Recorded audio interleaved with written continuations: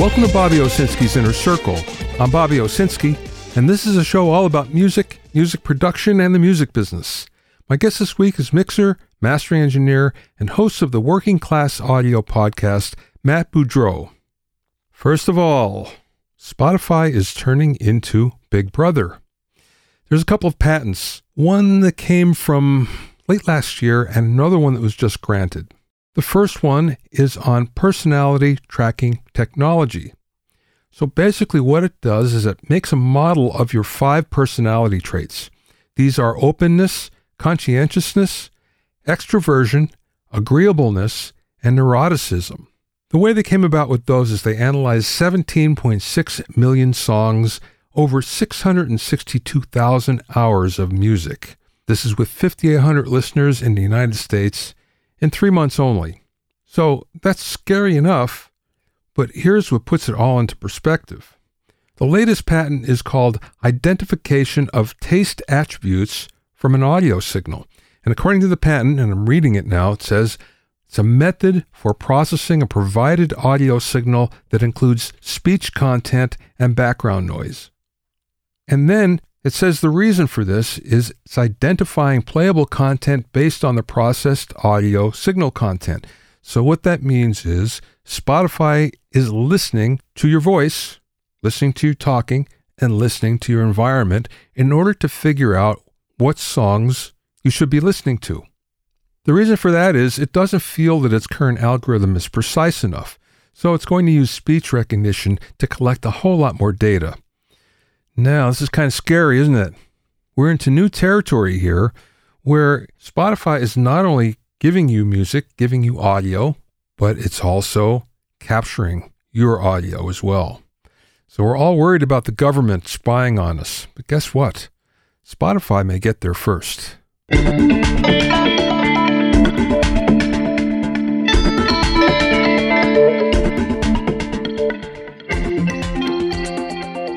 If you have any questions or comments, you can send them to questions@bobbyowsinski.com. Don't forget about my mixing primer and 101 mixing tricks programs that will help take your mixes to the next level. Go to bobbyowsinskicourses.com to learn more.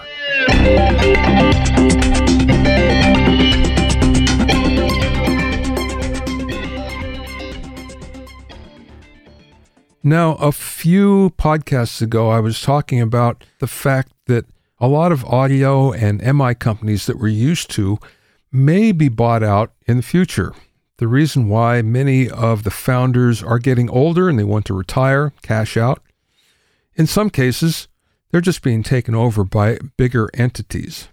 Well, guess what? The shoe just dropped again as Native Instruments was acquired by a company called Francisco Partners out of San Francisco. Now, remember that just about 3 years ago, Native Instruments actually got a $40 million cash infusion from a company called EH Partners. So the founders already cashed out a little bit, and now it looks like big time. The interesting thing here is that Francisco Partners is a big multinational private investment corporation. They've spent $20 billion on over 300 tech companies already. The thing about it is, none of them are in music. Now, the reason why this is being done, according to the company, is that they're trying to make an end-to-end system out of all the products that Native Instruments currently has. So this means things like Machine, Complete, Tractor are all going to be one ecosystem eventually, let alone what they already have with Native Access, which is their subscription, and the Sounds.com audio library. Think about this for a second. Native Instruments started making plugins in 1996. So here we go, 25 years later, and the company is bought by a multinational private investment fund. Is this the future of many more companies in our business? I think it is, especially the ones that lean towards tech. We're going to see more of these private investment funds reaching out and acquiring them as the founders of the audio companies and MI companies get older. I think we're even going to see the old hardware companies rolled up somewhat. As a result, we're still going to have the same amount of products, but there'll just be fewer and fewer companies that will be offering them.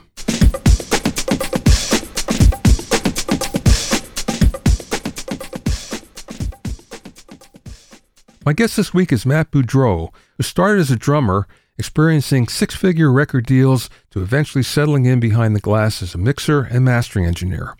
Matt has since gone on to launch the hugely popular Working Class Audio podcast with more than 300 episodes under his belt. During our interview, we talked about the burden of owning a commercial studio, rebounding from a business loss, template mixing, starting the Working Class Audio podcast, and much more. I spoke with Matt via Zoom from his studio in Northern California.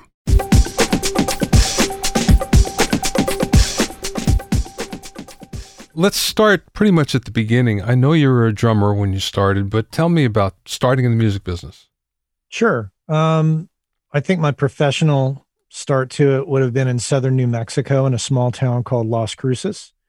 And it was there I met my bandmates in school. We all went to school together. We had a band called the Sextants, Sextants, like the navigational instrument. Mm-hmm.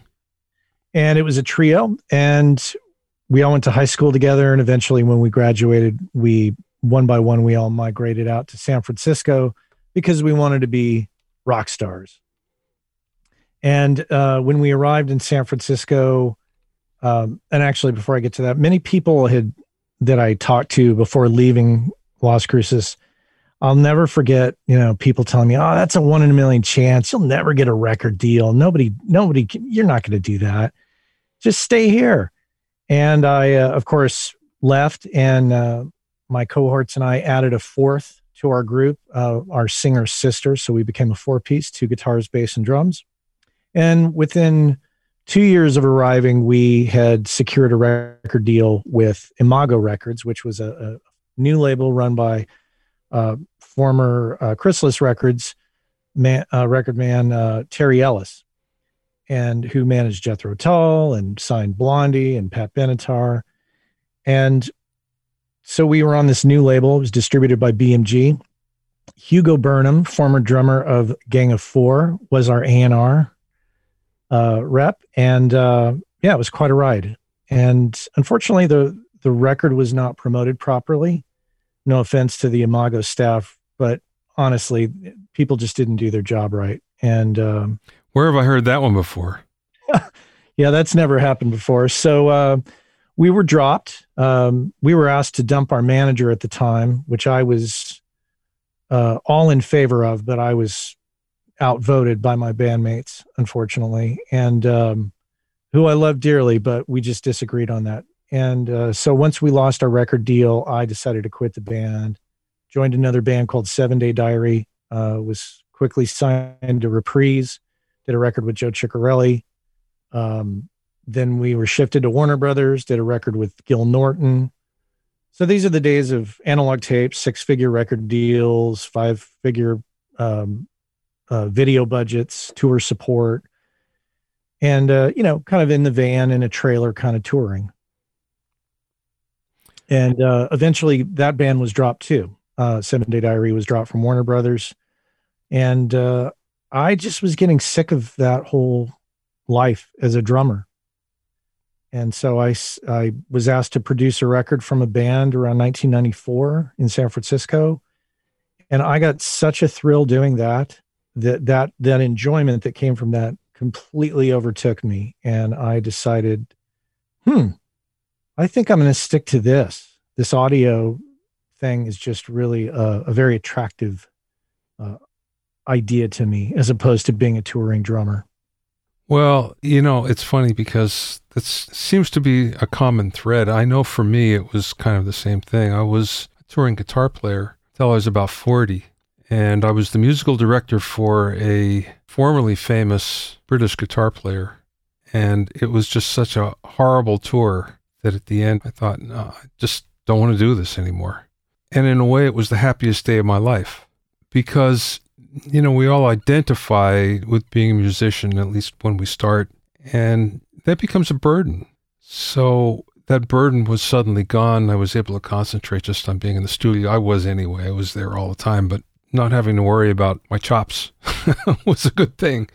Yeah, and the thrill that I got from that first record that I produced was hearing it on the radio. It was played on college radio, and That was a thrill. Seeing it in record stores, that was a thrill. And it was just really on a local level that it was that, this is coming. This wasn't on a national level. It was just within the Bay Area. I was hearing it, seeing it, and I got a rush from that. And that rush was far better than the rush that I got from playing live and touring. So I decided to pursue that path with much more vigor. So what happened then? Well, you're leading the life of a touring musician coming in and out of town, and I got off tour, record deals are gone, and I had kind of an in and out. Touring musicians generally have a job that they can come in and out of at home, I find.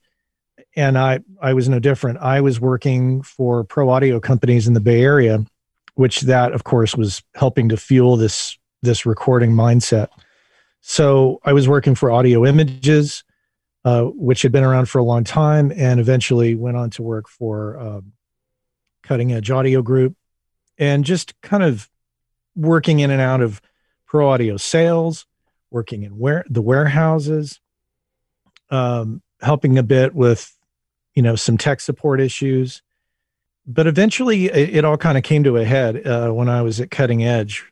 Once again, working with a great group of people that I just came to a disagreement with, I realized that working in a warehouse in a pro audio shop was not going to be my path in life. And at first I was promised a job working with people's Pro Tool systems and helping them deal with their issues. And I thought, well, that's cool. I'd like to do that. And I went to go check in with my bosses about it. I said, so what's up? When do I start? And they said, oh, yeah, we hired another guy to do that. So you're going to just stay in the warehouse. And I just said, I'm out of here.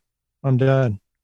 So I talked to my wife about it at the time, and she said, you're miserable. You should just try this recording thing. And if you fall on your face, well, I've got a corporate job, I'm not going to let us starve. But I jumped into a studio in the Potrero Hill area of San Francisco and never looked back. Just kept going, and it's been a work in progress for since '94. But yeah, I've eked out a living in doing that. You've had some pretty good mentors. Care to talk about them? Yeah, I've had a load of mentors. Some don't even know they're my mentors. Well, my first exposure to record making on a high level came from Larry Hirsch.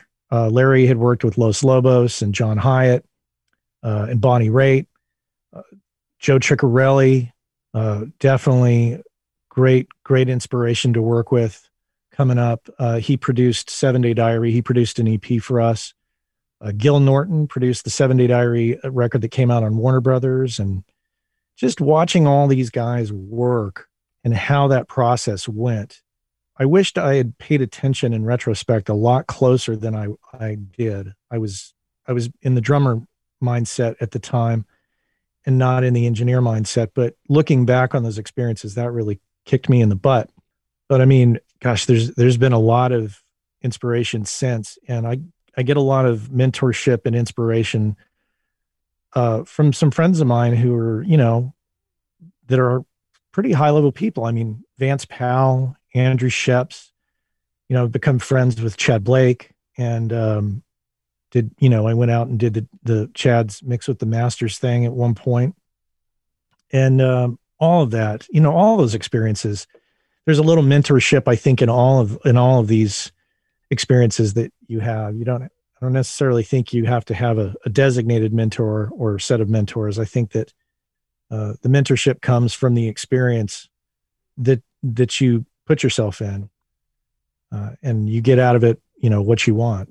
So were you working as a second in studios anywhere? No. And I look back at, and let me back up, actually. Looking at a lot of people I've talked to who have come up as assistants and seconds in their recording journey, that seems to have worked for a lot of people. I was impatient, and I just wanted to jump in. I used to tell myself, I don't want to work my way up from the bottom cleaning toilets in studios. I'm going to helicopter in, and drop myself in right in the middle of it. And, it was a little naive to say the least, but I basically went freelance from the beginning. And I worked at a small studio in San Francisco. Studio owner would pass me gigs. Shout out to my friend Buddy Salman, who ran that studio. He was an East Coast kind of fast talking, no BS kind of guy. And he was a mentor. He kicked my butt early on. And I learned a bit about, just studio business and how to conduct a session. And, when you're young and you have a bunch of older guys showing up on a session going, "You're the engineer? Really?" Because of your age, that was intimidating. And so that was a big lesson. So I went from that studio to a studio co-op situation in Emeryville, California, where myself and two other engineers would just share a space and contribute financially, contribute gear. And I kind of hit a point there where it was actually the perfect setup. I was making money. I had a lot of clients, was booked on a regular basis. And, we're talking about local bands, no major label stuff, but local bands who paid you at the end of the session. So the cash flow was there. The records were getting done, and it was good. It was solid. But then I got, illusions of grandeur. And my good friend, Michael Romanowski, mastering engineer, came to me, and he and I would have breakfast on a regular basis. And he said, "Hey, so I'm over at the Coast Recorders building," which, for those listening who don't know, that's got a historical significance because it's tied to Bill Putnam. Mercury Records owned it at one point, and Bill Putnam came in and scooped it up and redid the live room. So everybody would always talk about the Bill Putnam room at Coast. And I joined Michael in a co-lease type situation. He ran mastering in the front of the building. I ran the studio in the back. And I thought, this is it, man. This is where it's going to grow right here. And it did grow to some degree. There was some cool sessions, and it was definitely an education, but, quite honestly, it kicked me in the butt. I didn't know what I was doing very, very, regarding business at the time. I kind of rose to my level of incompetence, really. I got to a point where I was like, yeah, I know how to make a record, but I really don't know how to market the studio. And it was at the beginning of the financial collapse around 2007. And it just progressively got more difficult. The parking disappeared because Twitter was moving in behind us, and there was some other building going on around us. And so not a great neighborhood, bad parking, financial crisis, bad decision-making on my part. And by the end of, I think about 2011, towards the end of it, I came to Michael and I said, "You know what? I know the lease is coming up for renewal, but I got to get out. I'm bouncing checks to the landlord. I'm not saving any money. I had basically taken the great situation in Emeryville and destroyed it. It was just, the operation was not going as it should be." And I came to him because I said, it's causing great tension in my marriage. I've got 2 kids. I just cannot renew this lease. I need your help. And he said, "Family comes first. Let's figure it out." And so we got me off the lease. We got a friend of ours to come in and take over. And I began what essentially was the start of the Working Class Audio mindset and the podcast that would follow, and kind of my Phoenix Rising moment, I guess you might say, at that time. Well, I want to get to Working Class Audio, but let's talk more about what you're doing in the studio. Does that mean that at that point you moved into your house or something similar? That's exactly what happened. I got out, went home with my tail between my legs, and I was thinking, okay, what are you going to do? How are you going to do this? So I began to sell off gear that I didn't need. and return gear to people that I had borrowed. I had a lot of support and a lot of people wanted to help me, but I had to return all that stuff because you just can't squeeze it all into a house.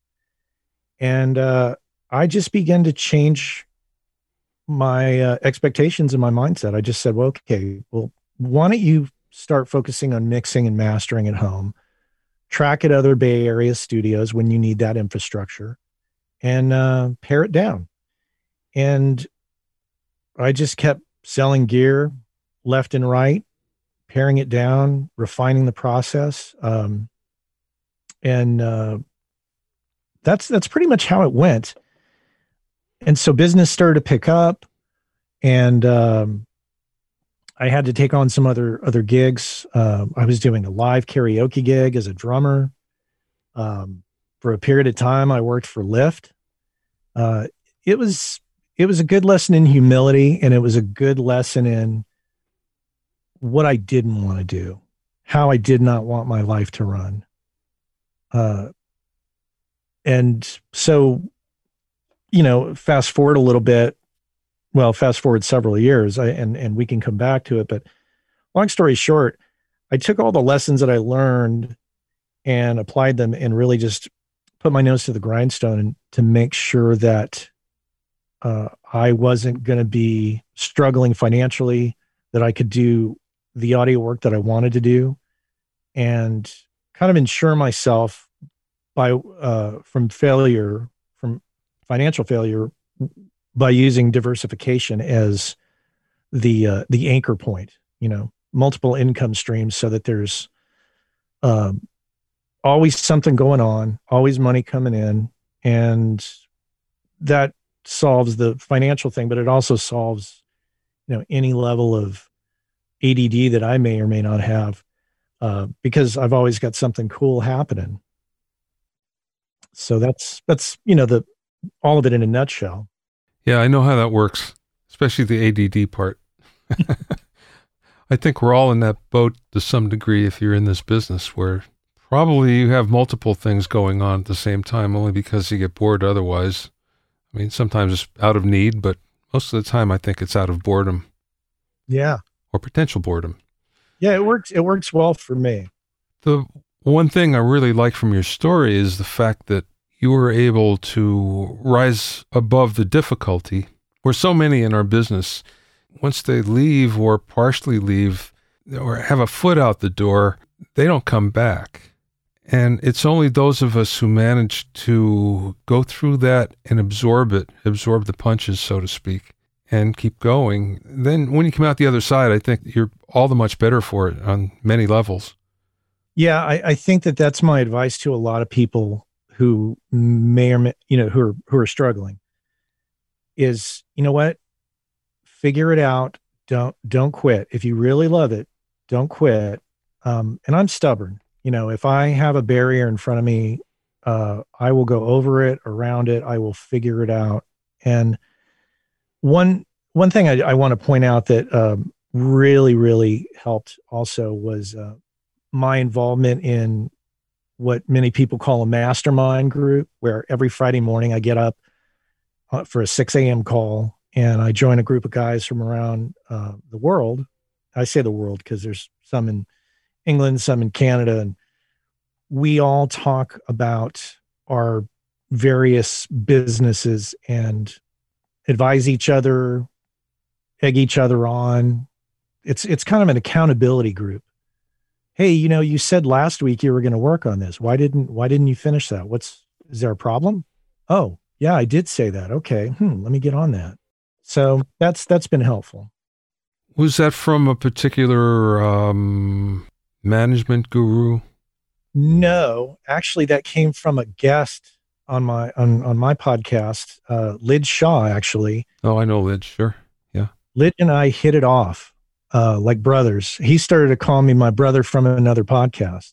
And he invited me to this group, met all these people that I've never seen in my life, and eventually met in person through various trade shows, and eventually went to Nashville and stayed at Lij's house for Summer NAMM one time and met all the rest of the guys. And yeah, that's where that came from. It's just somebody who we had some common ground, and I don't know what would have happened had he not invited me to that. A lot of great things have come about from that as a result. I've been in a number of those things, and I have to say that some of the best friends of my life till this day came through that. Just that alone, forget about everything else, just that alone was worth the time that I spent. Yeah, I mean, even my wife was like, she observed, she said, I've you've been at this for a while now, and I really think it's helped. I think it's made a big difference for you. And she said, plus you get up at the crack of dawn on a Friday morning with such great enthusiasm. So I look forward to it. It's something every Friday that I know I'm going to do, and I have done for several years. That consistency really helps. I think I remember Lidge referring to that somewhere along the line in our conversations. I haven't talked to him in a while, but I seem to remember somewhere.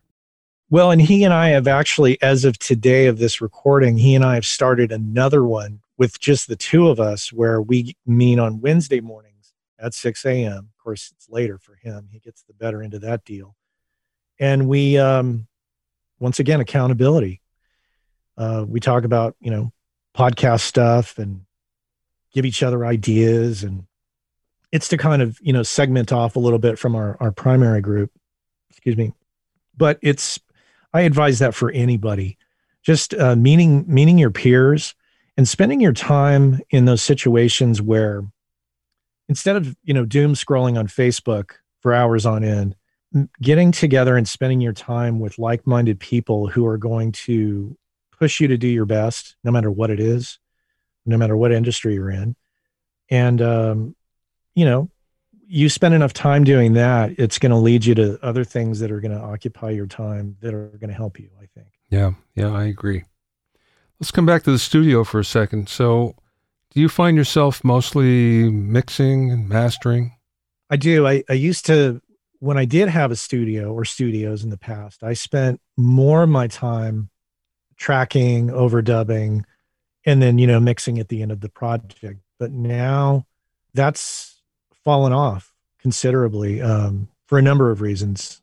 Because I don't have a regular studio. So when clients talk to me and they say, oh, okay, we got to go to another studio. Okay. Well, actually, we're going to use the house engineer there, and then we'll bring it back to you to mix. I got into mastering a few years ago, kind of hesitant to do it at the time because I had been, brought up around and spent an enormous amount of time, around really great mastering engineers, Michael Romanowski, Ken Lee, Paul Stubblebine, and John Greenham. And when you spend time around those guys, you get kind of intimidated to think, I'm just going to stick to being just a straight up engineer. But over time, people would come to me, I'd master something, and, I wouldn't advertise it. I'd just say, yeah, sure, I'll do it. And it kept snowballing. People kept bringing me stuff. Hey, we really like what you're doing with this. Can you work with us? And so I just said one day, fine, I'm going to master and mix, not necessarily together, but, independently of one another. I ask this of everybody that does mastering. When did you get to the point where you felt, oh, I got this? I feel very comfortable doing it. That's a good question. Boy, I would say probably about a year ago, honestly. I just kind of hit a point where I'd hear something and I'd go, okay, I already know the problems that this has. My trepidation, even to this day, comes not when I'm sending the master to the client for them to approve. I just have some superstition about, for those that are going to do CDs, when I send a DDP file to someplace, I just have this fear that it's going to explode like a message on Mission Impossible on the other end. And I get scared and I think, please don't blow up. Please just stay together. I don't want CDs showing up with some, something that went wrong in that process, but it never has. And it's an unfounded fear, but I guess if I'm going to get fearful about anything, that's okay. But yeah, I feel much more confidence in mastering now than I did. And I think that I think others who know what to do would get into mastering, but I think for a long time, I had a lot of fear that, well, I don't have, the $5,000 box here and the $10,000 box here and the $100,000 set of speakers. And I just started to lose my fear of that because the results were making the clients happy. And I've always been kind of I don't care, what kind of stove or pots and pans you have, as long as the meal tastes good, that's what's important. Out of curiosity, what speakers are you using for mastering? I've got Amphion 118s and I love them. I've got a small room, and for a while I had some Klein and Hummel 0300s, and Klein and Hummel, for those that don't know, were eventually bought by Sennheiser, who owns Neumann, and rebranded as Neumann, I think 0310s or something. I had those in this room because they were a holdover from my previous studio, and they were just too big for the room. So I tried the Amphions and fell in love with them, and immediately could hear like, oh yeah, these work for this room. You can hear it in the bottom end. And, between that and some Audeze LCD XCs and just some common sense, testing in the car, testing on consumer stuff, I feel great confidence in what I send out to people. I have 118s too. Oh, you do? Yeah. Fantastic speakers. Yeah, I got turned on to them by a friend. I was producing a record. When I produce, I don't engineer. I usually have somebody else engineer. And we were doing it at his studio, and he had two 18s. And I just fell in love with them. They were so good. It's like, well, okay, I think I'm sold. And I got the whole setup with the amplifier and the speaker cable and everything, but I'm happy that I did. As did I. Got that fancy speaker cable, and I chose the higher power amp to couple with these. Me too. I had the lower power one, and then I said, these sound great, but can I hear the higher power amp? And they sent it out, and immediately I was like, yeah, this is the way to go. And I actually just sold my NS10s. I had NS10M studios for, I don't know, for a long time, and I got rid of them. I got the Reftone 2LDs, and I put those with my old Yamaha, what is it, P2200 or 22 something, way overpowered amp for these speakers, but gosh, they sound good. Power is the secret. It really is. Power and headroom. Yeah. Yeah, definitely. Let's talk about mixing for a second. Do you have any favorite mixing tricks that you use pretty regularly? Well, I'll tell you something, and this relates to an episode of yours, the Billy Decker episode. So I've interviewed Billy, and I was initially attracted to his story of mixing in such a short period of time, and got influenced by that, but then I didn't know what to do. But then he was on your show recently talking more about it, and I found out about his book that's coming out. I think you can. No, it's out. You can get it. I bought it. Oh, you did? Okay. Yeah, it's on Amazon. Their publisher sent me an advance copy, and I sat down and I never do this, but I did it with this because I was just so curious.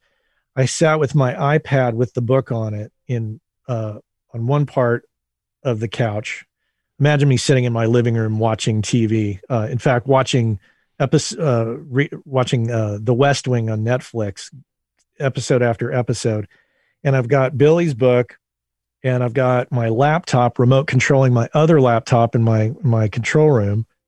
And I methodically went through that book, plug-in by plug-in, track by track, and I completely modeled his template.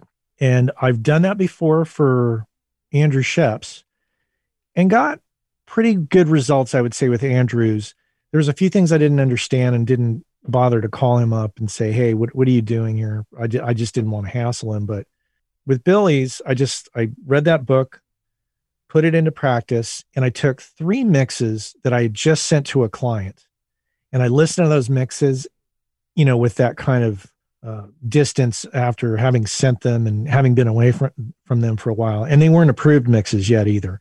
And I listened to them and I was like, ooh, I don't know about those.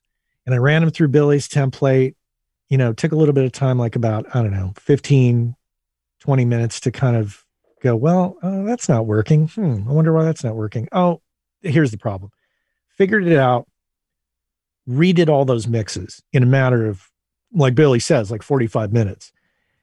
And I sent the mixes to the client, and the client emails me back. He goes, I don't know what you did, but these sound 100 times better than what you initially sent me.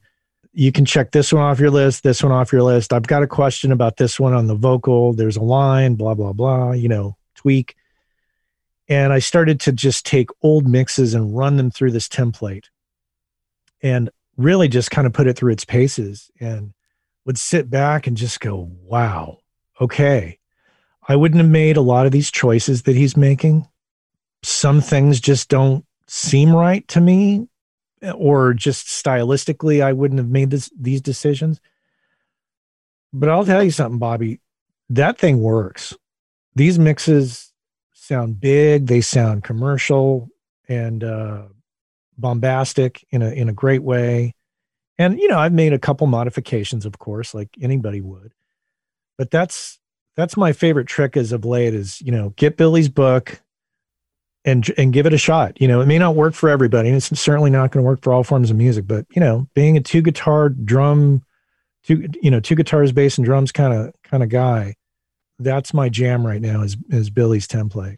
It's funny. I've been promising myself that I'm going to do it, and I just haven't had the time to spend with it that I feel I need to have maybe over the holidays. I have to say, though, I had the same conclusion in many cases. I'd be looking at what he would do here or there, and a lot of times it made perfect sense. I go, oh, yeah, okay, that's cool.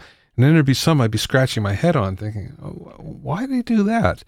I know. But on the other hand, he's gotten results, and obviously it worked for you. I think that he did a record, I'm not like a huge country music fan or anything, but there's some records out there that I hear that I'm attracted to. He did a record by this band. I think they're from North Carolina called Parmalee. And I think the name of the album, I'm going to say it was Carolina. I may be wrong. But I heard those mixes around the time that I interviewed him sometime in the past. And I was just like struck at how spacious and punchy that they were, and all the words we used to describe a mix, and then to learn that he does those kind of mixes fast and in the box on an old Pro Tools system. It's like, what is going on here? How does this guy do this? And I think that's part of his secret is he's got a great template going and years of experience doing it. He's pretty open about the whole thing too. He definitely is. He's very it's like David Copperfield, opening up, his bag of tricks and go, this is how I make the jet disappear. Yeah. Kind of a thing. I love that. I love that he's open about it because as he said, I'm not Billy. I don't have his ears. He doesn't have my ears, and I'm going to get completely different results than he does. But the results I'm getting are working for me. So I'm going to stick to it for a while and see where it takes me. It's pretty much the same responses that I was getting when I first did the first edition of the Mixing Engineer's Handbook. And I went and I interviewed all the engineers that I knew. They were all top people. And they'd be very open about what they're doing. And I would say, are you sure you want to give that away? And the overwhelming response to that was, well, nobody can do it like me anyway. Which is kind of true. Yeah. But you and Billy could take the same songs, run it through the same template, and it would still sound different, I'm sure. Yeah. But I found that in spite of the fact that I primarily like to work in the rock genre, I mean, there's so many commonalities between modern country and rock anyway, that even if we were to work on the same song, as you say, I would come up with completely different results and make different decisions about the balance than he would. Let's talk about Working Class Audio. Okay. How did that start? Well, as I mentioned in my previous studio, my last studio, that was an ass kicking experience. And it rattled me in a big way. And I had all these questions. I thought, well, how are other people doing this? Why am I failing at this? Why can't I do this? And I thought, wow, I really want to ask questions of people. And I want to talk about my experience of changing my mindset about business and how to handle audio and not get yourself in debt. And there was just all these themes swirling around. And I said it out loud to myself. I was like, I've got to come up with like a more, I don't know, like a working class audio kind of way of doing this. And I kind of stopped and thought, well, that's a great title. Maybe I should do a blog. Quickly found out I hated doing blog work. I hated writing. Not really good at it. But many, many years ago in my Emeryville studio, when podcasting first became a thing that you could do, I was listening to, what's his name? Adam who was a VJ on MTV. Oh, yeah, right. Adam Curry. Yeah. Adam Curry was doing a podcast, and I was just to kind of take you back, and I'll bring it back to the working class audio thing, but he was doing these podcasts, and I would imagine like him being in this cottage. He was living in England for a period of time, I think, and he was using like an iRiver recorder or something. And he was, at the time when the internet was really still in its infancy, and I was captivated by it. So I tried a thing called the Broken Radio Podcast. It was based around my studio in Emeryville, and I would interview local musicians. I probably did like 6 or 7 episodes, and then I was like, I'm done with this. I don't see the point. And I stopped. So when I got sick of trying to write for working class audio as a blog, I realized I'm going to do a podcast. I'm going to go back and do that podcast thing. Yeah. And I'll just interview other engineers. So I just started to reach out to various engineers, and the early ones, like Vance and Andrew were like, they were friends. So they were like, yeah, I'll be on your podcast. Sure. And I got a phone call. And I don't know if he'd remember this, but there's a guy out there named Chevy Shevlin. And I think Chevy worked for Pensado's place at the time, or had some connection to it. I'm not sure what his connection was to it, to be honest, but he called me. I don't know how he got my number, but he called me randomly. And he said, you don't know me. I work for Pensado. I think what you're doing is really special. And I think you need to think about some sponsorship opportunities for yourself, because what you're doing is different. You're not talking about gear. You're talking about people's journeys and all the things that nobody else talks about or comes close to, you're probably the closest person, Bobby, who does it, who gets into other stuff besides just the gear. And I said, okay, well, thank you. Yeah, I'll take that into consideration. And I called a friend of mine who does business development. And I said, hey, I just got this call, this guy, he says this. And my friend, who's an old friend, who's been very dear to me over the years, said, absolutely, let's kick it into gear. And I said, okay, what do we do? And he said, well, let me go talk to my friend Lisa, who is the CEO of Twit TV, This Week in Tech. Her husband is Leo Laporte. They're up in Petaluma where my friend was at. And long story short, he met with Lisa. He comes back to me and he says, Lisa says, if you want to do this, you got to do this, this, and this. That included a weekly show. You got to put a sales deck together for potential sponsors to let them know what you're offering. I followed their directions to the letter, and we picked up the first sponsor. Technically, was Gearslutz, because I called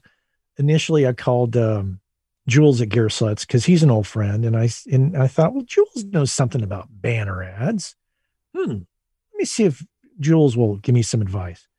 Jules then he sends me a message back. He says, I need you to get on Skype right now. So we get on Skype and he goes, let me tell you something. I listen to a ton of podcasts. This is a fantastic show. I want to be a part of it. Let's do a deal. No money deal. Let's just trade. You promote Gearslutz, I'll promote working class audio. And I was nobody. So I thought, well, I've got nothing to lose. Sure.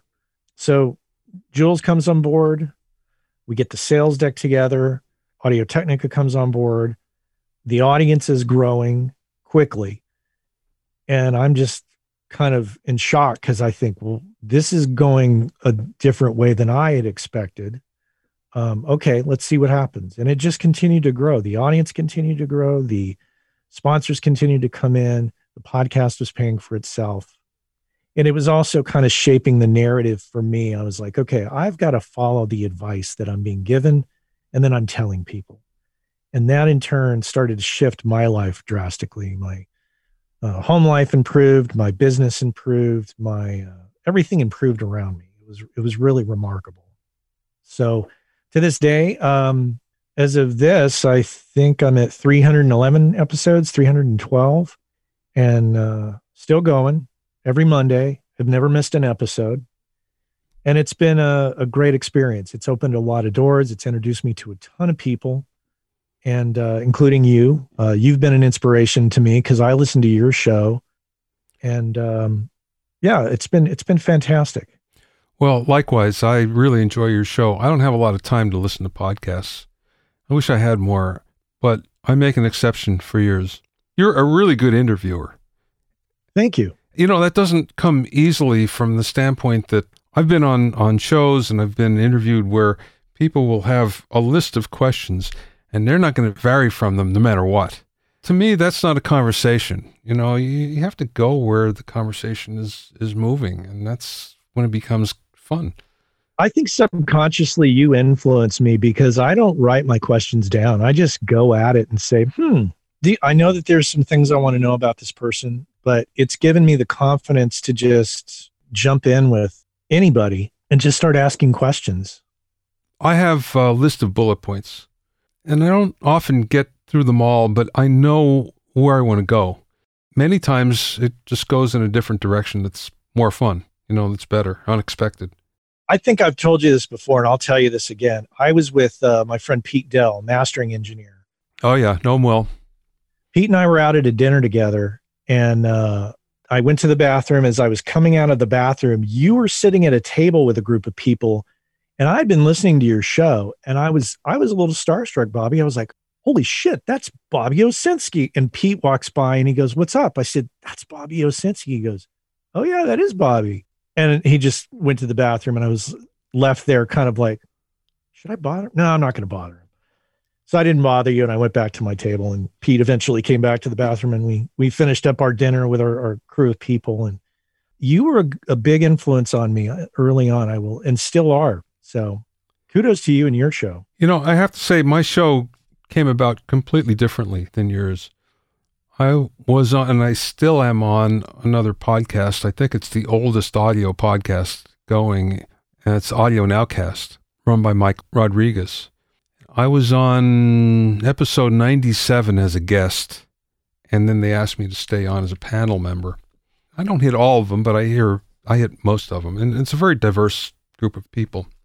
But somewhere along the line, there was a listener that reached out to me and said, you should have your own podcast. And I went, I don't have the time for another project. I don't think so. And he said, look, you just do the interviews and I'll do the rest. This is what I do. I set up podcasts for people. So I said, okay. And that's kind of how it started. But right from the beginning, my whole idea was I don't want sponsors. This is branding, strictly branding for me. Now, definitely I want to have guests and I want to talk to them. I want to find out more about them and I want to promote them.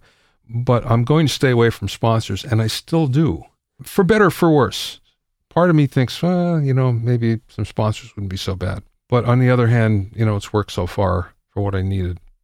I definitely early on made a conscious decision to not bring on products or companies that I don't personally believe in. Because I know that the temptation is to go, well, hey, all these people want to give me money. Sure, I'll just take on anybody. But I just said, no, it's got to be something that I use, that I believe in. And case in point, Reverb.com is a sponsor, but I've been using Reverb for a number of years. In fact, in my struggling years at Post Studio, I sold so much of my gear on Reverb with great results. So it has to be a situation like that for me to have a sponsor on. And, there's only so much room in a podcast, right? Yeah. I'm going to choose very carefully. Last question, Matt. What you know what this is probably because you listen to my podcast. What's the best business advice I can give? That's it. Diversify. If that is just to me the name of the game. I know that for a lot of us, our passion, just speaking in terms of like music, let's just keep it boiled down to music. A lot of us want to be music producers, engineers, etc. Along the way, it will behoove you to bring in income from other sources. And if that happens to be doing audiobooks or audio cleanup or some other form of audio, fine. If it has to be work with an audio company, great. If you've got to go do a thing at Starbucks temporarily, or even not even temporarily, if you just got to bring in income from multiple streams, you remove the single point of failure in your equation, and it insulates you a bit. And this pandemic has really been proof to me that those that I know, including myself, who have done this, have kind of protected themselves from loss of income. So I can expound on that or not, but diversification essentially, I think, is the name of the game. You can find out more about Matt at mattboudreau.com. That's Matt, M-A-T-T, Boudreau, B-O-U-D-R-E-A-U, all one word, .com. You can also find out about the Working Class Audio podcast at Working Class Audio, all one word, workingclassaudio.com. Thanks for listening and being in my inner circle. Remember, if you have any questions or comments, you can send them to questions@BobbyOwsinski.com. To listen to the episodes of Bobby Owsinski's Inner Circle, go to BobbyOwsinski.com and select the podcast tab, or go to BobbyOInnerCircle.com, where you can find it on iTunes, Stitcher, Mixcloud, Google Podcasts, Spotify, Deezer, TuneIn Radio, Radio Public, and Podbean. At BobbyOwsinski.com and BobbyOInnerCircle.com, you'll also find a sign-in form for my newsletter and for alerts for new podcasts. This is Bobby Owsinski. I will see you next time.